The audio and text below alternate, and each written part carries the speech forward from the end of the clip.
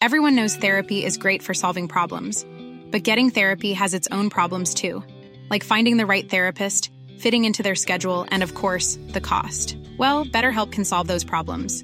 It's totally online and built around your schedule. It's surprisingly affordable too. Connect with a credentialed therapist by phone, video, or online chat, all from the comfort of your home. Visit BetterHelp.com to learn more and save 10% on your first month. That's BetterHelp, H-E-L-P.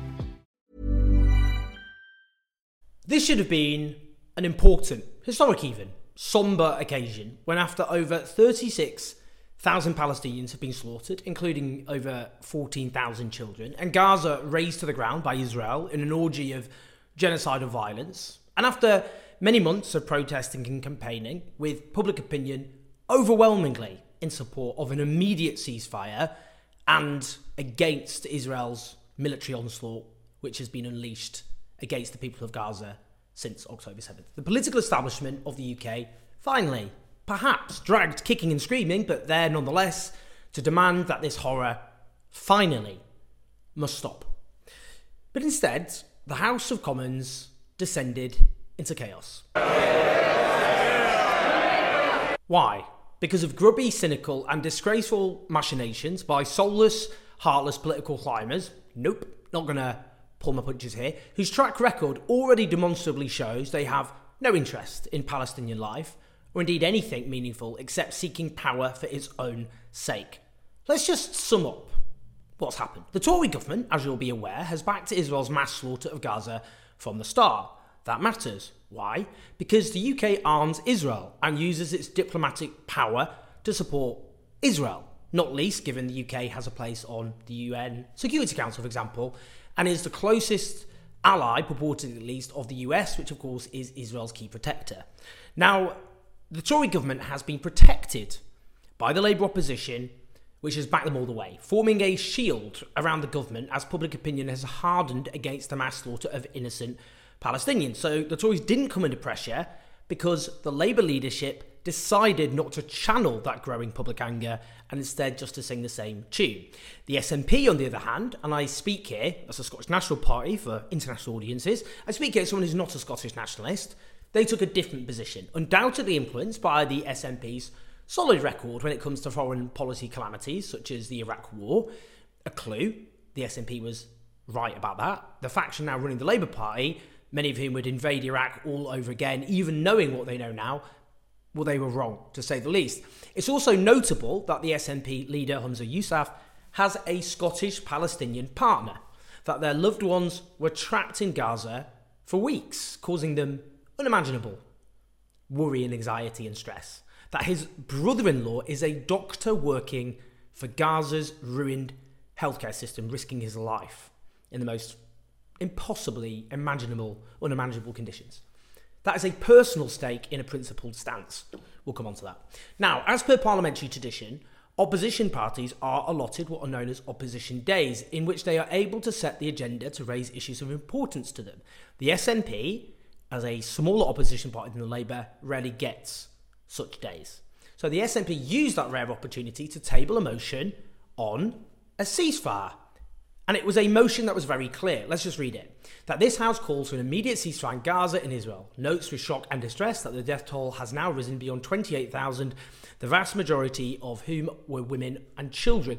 Further notes that there are currently 1.5 million Palestinians sheltering in Rafah, 610,000 of whom are children. Also notes that they have nowhere else to go. Condemns any military assault on what is now the largest refugee camp in the world. Further calls for the immediate release of all hostages taken by Hamas and an end to the collective punishment of the Palestinian people, and recognises that the only way to stop the slaughter of innocent civilians is to press for a ceasefire now.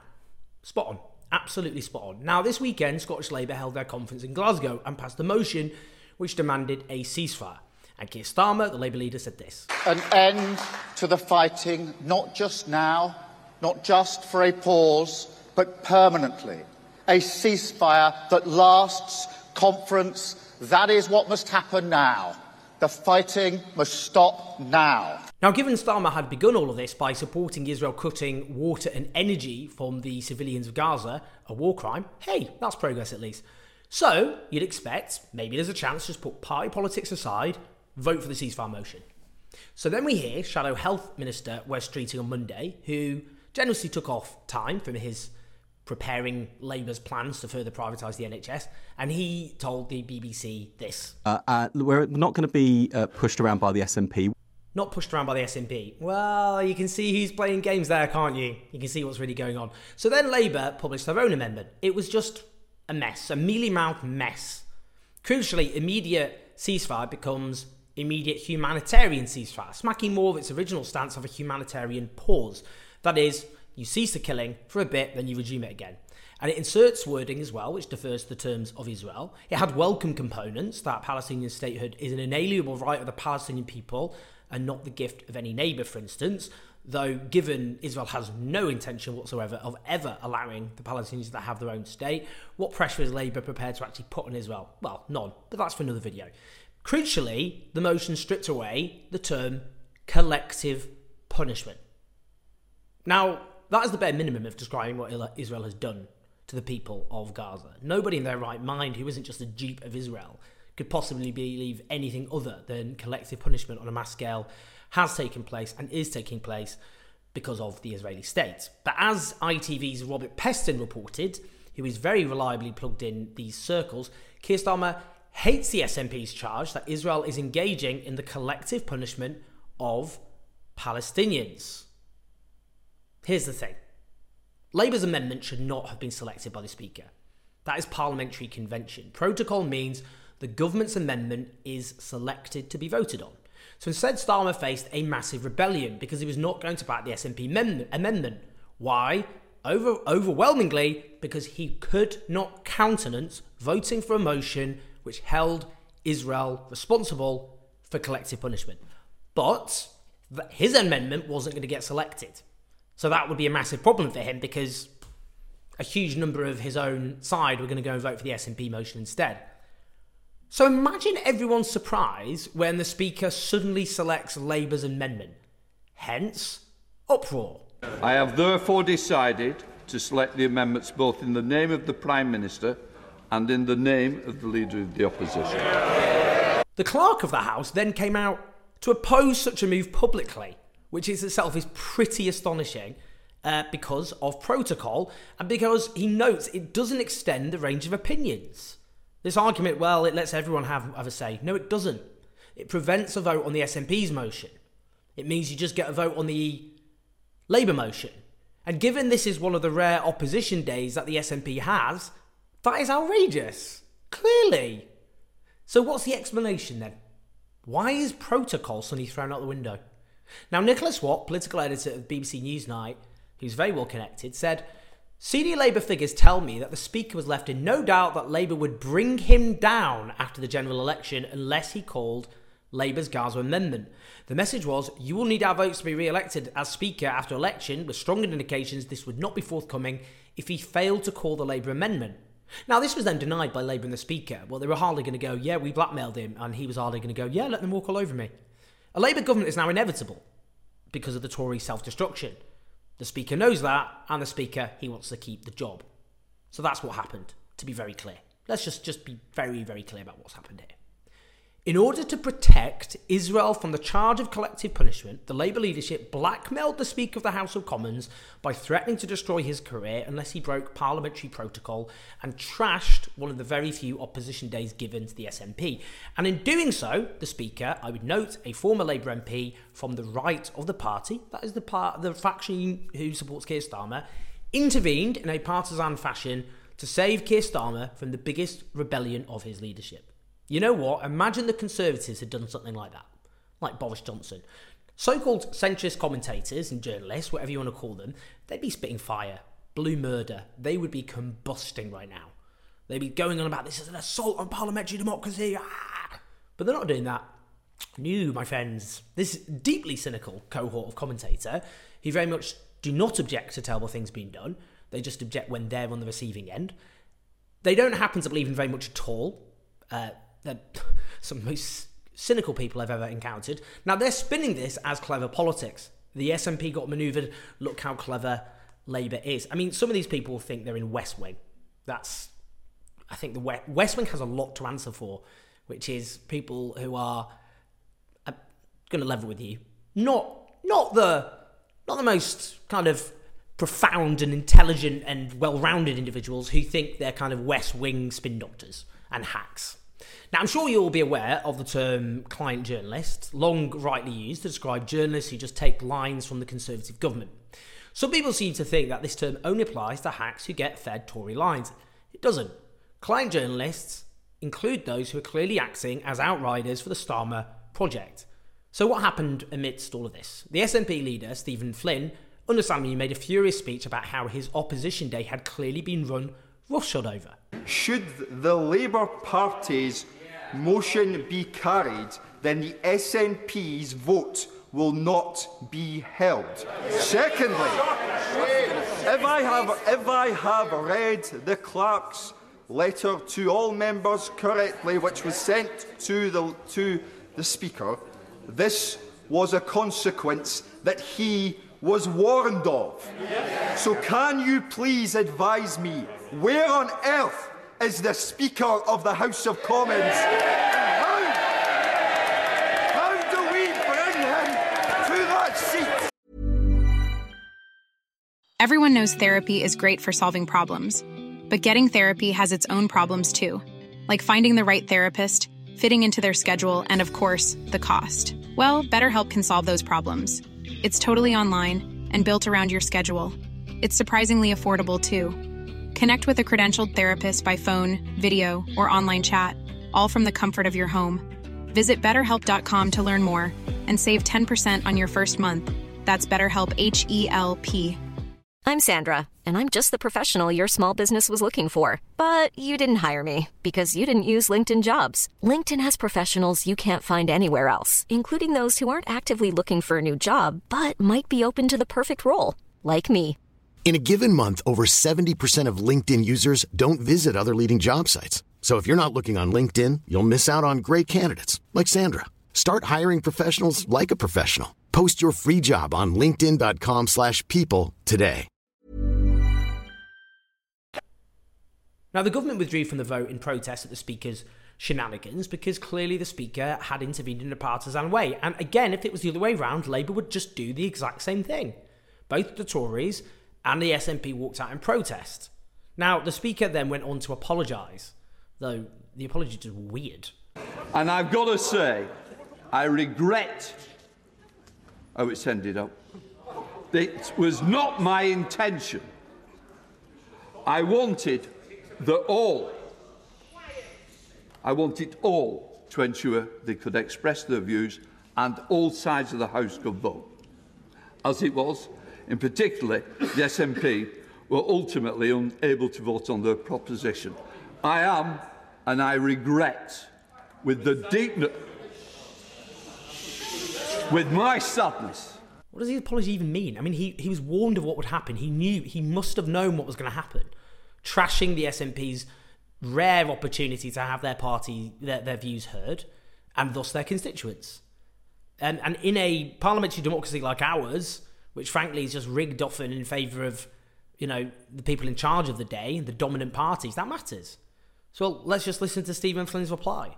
Mr. Speaker, whilst I acknowledge your apology, the reality is that you were warned by the clerks of the House that your decision could lead to the SNP not having a vote on our very own opposition day. Now, there's some gruesome stuff coming out of that wing of Labour Party that I would describe as the I'd sell my own mother on eBay for a parliamentary seat faction. Labour students mocked up a photo of Humza Yousaf, the SNP leader, with Rishi Sunak in his pocket. I don't even know how that works. With the accompanying text, bedfellows again. Now, Labour students historically has attracted some of the most comically one-dimensional caricatures of political climbers, not people you really want to spend more than 5 seconds with. But what are they even talking about here? Labour spent months backing the Conservative position on Gaza and shielding them from public pressure. In that time, Humza Yousaf's loved ones were trapped in Gaza, his brother-in-law is a doctor there, and he passionately opposed Israel's murderous onslaught. Meanwhile, the Tory and Labour positions were and remain virtually indistinguishable on Gaza. The SNP offered an alternative, an immediate ceasefire, condemn collective punishment, and Labour wrecked it, ensuring a motion passed which causes the Tories no issues at all and silences the SNP's dissent. And it's the SNP who are the Tory stooges. I actually think, given what Hamza Youssef has gone through, it's kind of sick. Let's just listen to the verdict of the Palestinian ambassador to the UK, Hassan Zomlo. Not only not a good day for the House of Commons, it's not a good day for the UK, it's not a good day for humanity. To see this chaos in the House of Commons, it's really British politics at its lowest. This is disgraceful and shameful that MPs are debating should they call for an immediate ceasefire after 100,000 Palestinians killed, maimed, injured. Well, indeed. And what's even more obscene is the Speaker alluded to how he took the decision partly because of threats to MPs. And we've heard a lot of that from politicians and client journalists. Let's be clear. The security of MPs has to be taken seriously. In the last 8 years, 2 MPs have been murdered and there have been other plots and threats. What is obviously happening here is the weaponisation of that issue to try and shield MPs from scrutiny of, for example, complicity in war crimes. That if you call out the role of our political elite in facilitating what Israel has done, that is, tone it down, you're inciting. And then also shutting down means of scrutiny and debate and democracy.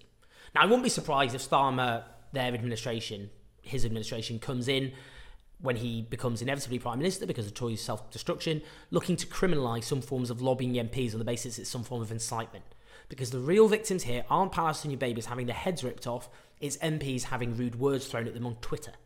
And indeed, we should remember what really matters in all of this. Let's listen to Jeremy Corbyn in the debate. Use of unbelievable levels of ordnance in destroying Gaza. Carpet bombing of the whole place. 29,000 bombs have been dropped on Gaza by the Israeli forces. By comparison, the US only dropped 4,000 bombs on Iraq during 5 years of that particular conflict. What we're seeing is the total destruction of society, life and hope in Gaza.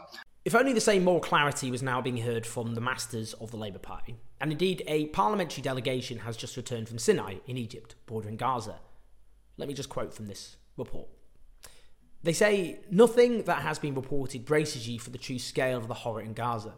We're simply not getting accurate information about the levels of destruction and brutality. Listening to seasoned humanitarians tell us that what they've witnessed in Gaza makes it the worst disaster they've ever seen, really brought home the savagery befalling civilians. Aid workers repeatedly questioned why international law wasn't being followed or upheld in relation to civilians, humanitarians and medics. They also expressed a deep feeling of dread and inevitability of Israeli forces carrying out their threat to escalate the assault into Rafah.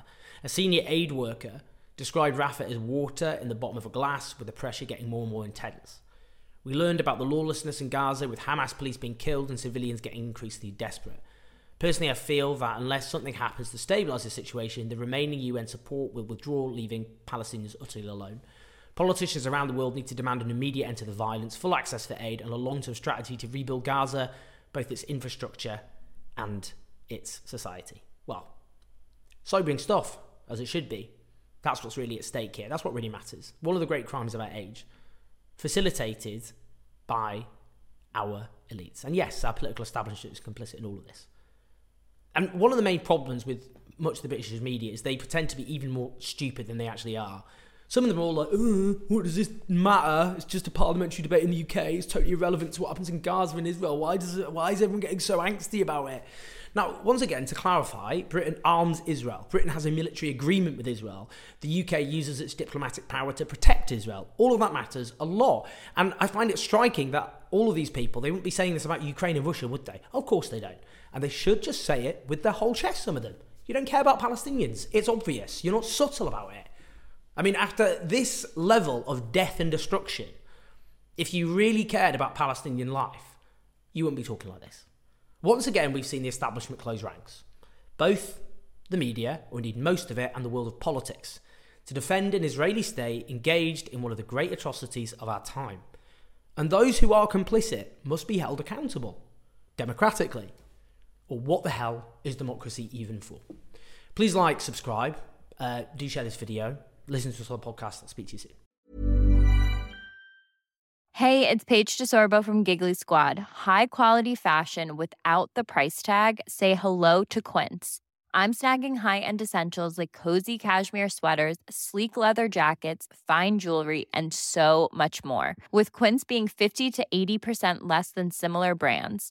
And they partner with factories that prioritize safe, ethical, and responsible manufacturing. I love that. Luxury quality within reach. Go to quince.com/style to get free shipping and 365-day returns on your next order. Quince.com/style.